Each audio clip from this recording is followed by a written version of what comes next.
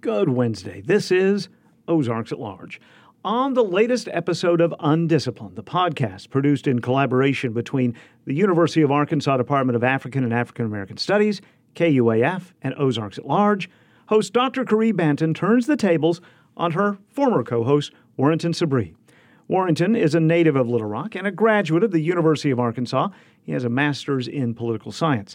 He's now a student at Howard University's School of Law.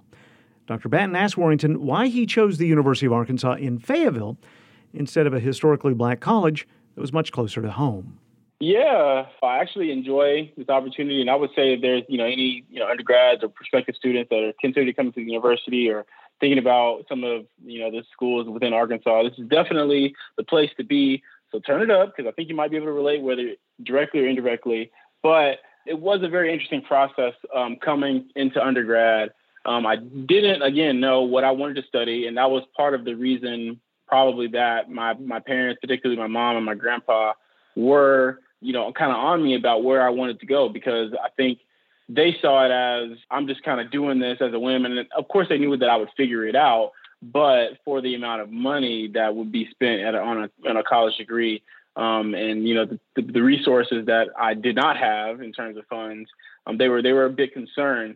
And so you kind of growing up as a kid in Arkansas, you kind of just grow up with this affection towards the University of Arkansas. It's just kind of this thing where I think that all babies come out and they're calling the hogs instead of they're crying. They're just woo, pig. This just happens in Children's Hospital. I'm pretty sure. But we grow up and we see the Razorbacks. They come to Little Rock, once a year. They come to Central Arkansas. They come to War Memorial Stadium. And I grew up, with some of my white friends who were able to afford the tickets to be able to go with them to the football games and seeing, the Razorback marching band and seeing them put the uniforms on and seeing them playing for the state. And, of course, Arkansas not having any professional sports teams or anything to really root for in general. It was just kind of I always dreamed of being able to go to University of Arkansas, because it seemed like if there was anything that was going on in Arkansas, it was that. Basically, fast forward to whenever it was time to make the decision, I had, the University of Arkansas, Pine Bluff, like you said, that, wanted to offer me a full ride, basically. And, I was in the band. I auditioned for the band for both bands, and I made both of them. But UAPB seemed a little bit more financially stable. And then U of A seemed a little bit more, I was going to have to figure a lot of things out on my own. There were questions that were going to be unanswered. I had scholarships, but I didn't really have everything covered, and living situations and whatnot was all kind of in the air. And so, I still ended up choosing, the University of Arkansas, despite me not having a full ride and despite me not having a plan, again, of what I wanted to do once I got there. I just knew that I wanted to go to U of A because of the look, I guess, essentially. But I found so much more. But the interesting thing, I think, that was a part of this process was I kind of defied my parents a little bit. They thought that they knew I was going to UAPB. They thought there was no question about it. Warrington's just going through this phase where he's just trying to, rebel. And he's going to eventually come to the senses that we're going to be able to convince him that, he'll be good at UAPB. And they tried a lot of things. They were like, oh, Warrington, you'll be able to maybe buy a house and you'll be able to do these things by going to UAPB. And those things may have been true.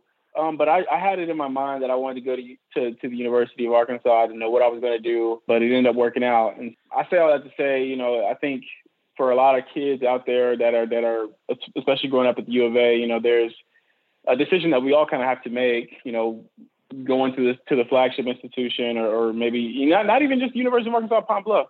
There's Arkansas Baptist, there's Philander Smith. These are all historically black colleges within the university or within, the Arkansas system.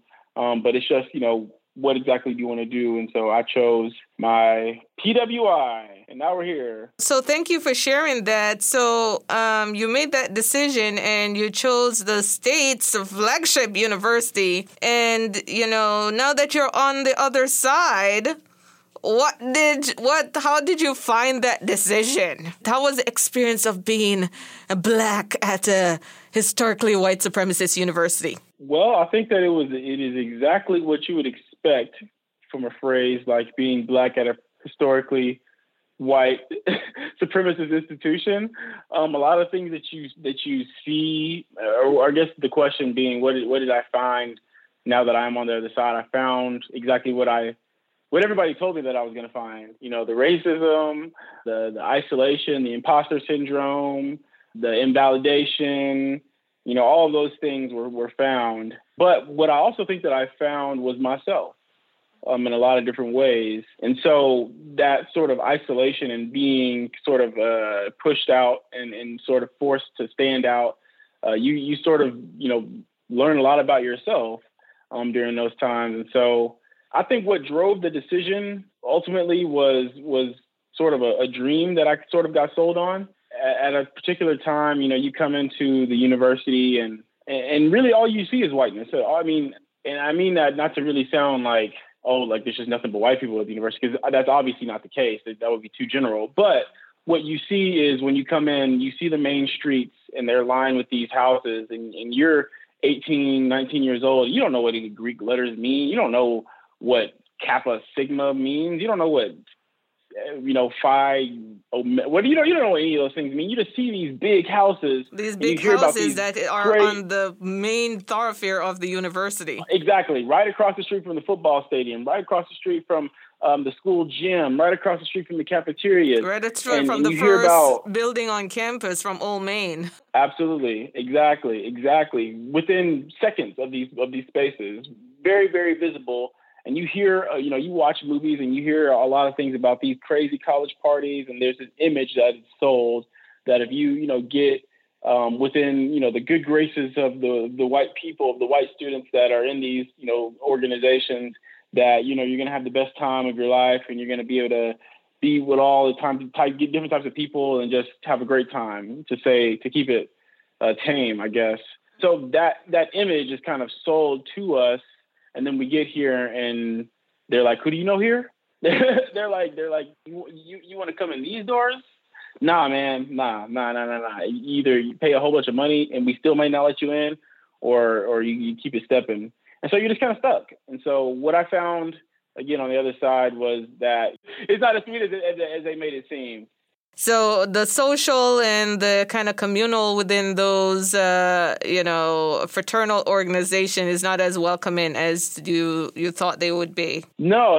And I mean, actually, we could talk about this a little bit too, but very briefly, I mean, I tried to join one of these fraternities, and we can keep it unnamed and whatnot, but some people may know, some people may not. But I mean, there's a lot that goes on behind those doors that you would not know.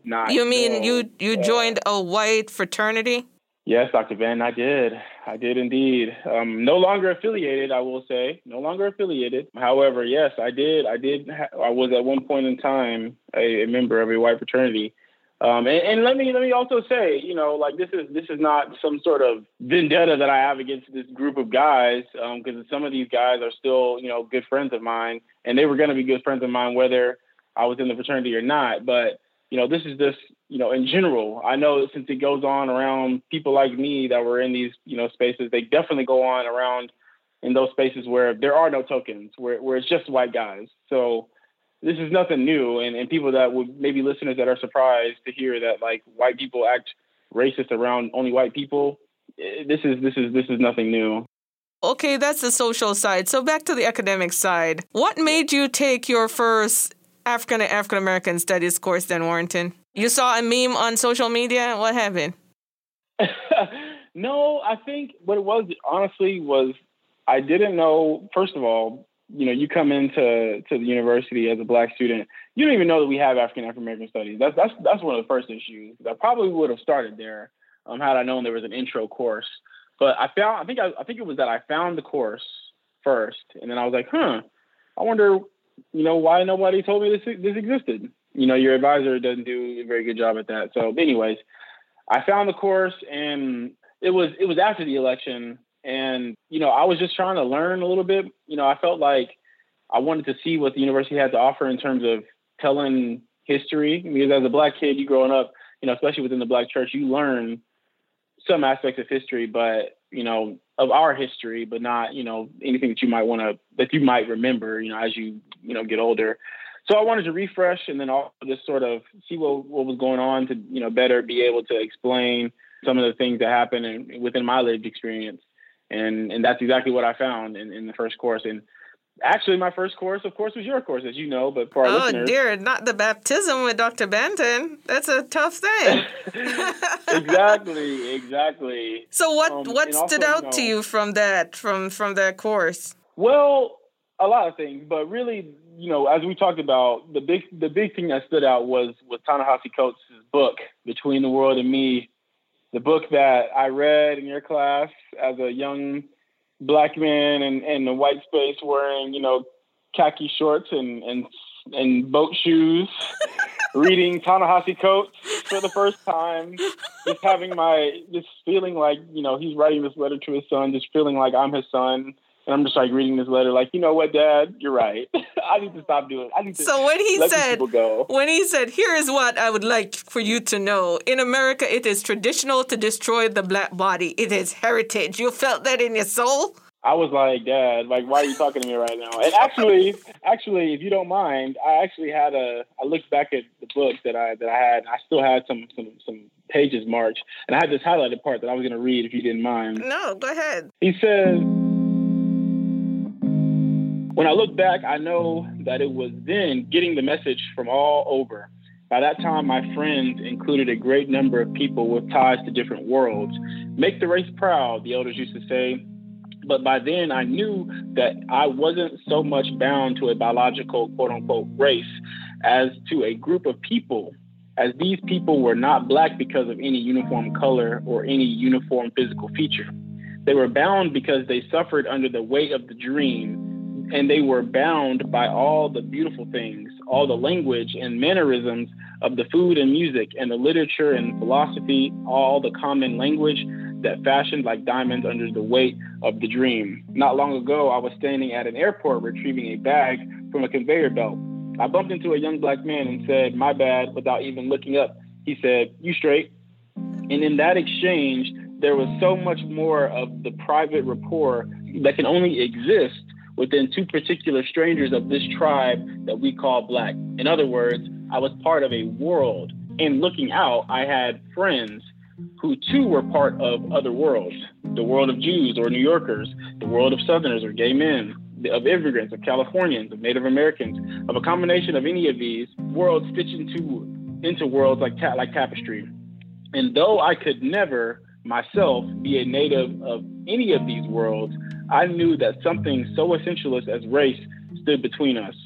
And I saw that what divided me from the world was not anything intrinsic to us, but the actual injury done by people intent on naming us, intent on believing that what they have named us matters more than anything we could ever actually do. In America, the injury is not being born with darker skin, with fuller lips, with a broader nose, but in everything that happens after. In that single exchange with that young man, I was speaking the personal language of my people. It was the briefest intimacy, but it captured much of the beauty of my Black world, the ease between your mother and me, the miracle at the Mecca, the way I feel myself disappear on the streets of Harlem. To call that feeling racial is to hand over all those diamonds fashioned by our ancestors to the plunder. We made that feeling. Though it was forged in the shadow of the murdered, the raped, the disembodied, we made it all the same. This is the thing that I have seen with my own eyes, and I think I needed this vantage point before I could journey out. I think I needed to know that I was from somewhere, that my home was as beautiful as any other.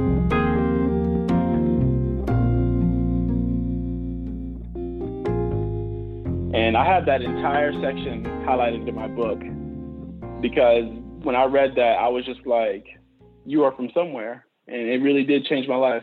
You could feel the force of James Baldwin and The Fire Next Time in there, and the sensuality Absolutely. of, the force of life, of Black life, and, being present in that moment, and, and finding the intimacy and of all these things, right? Absolutely. Because as you know, he took the title from that book from Baldwin, where Baldwin says, all the fears with which I'd grown up and which were now a part of me and controlled my vision of the world rose up like a wall between the world and me.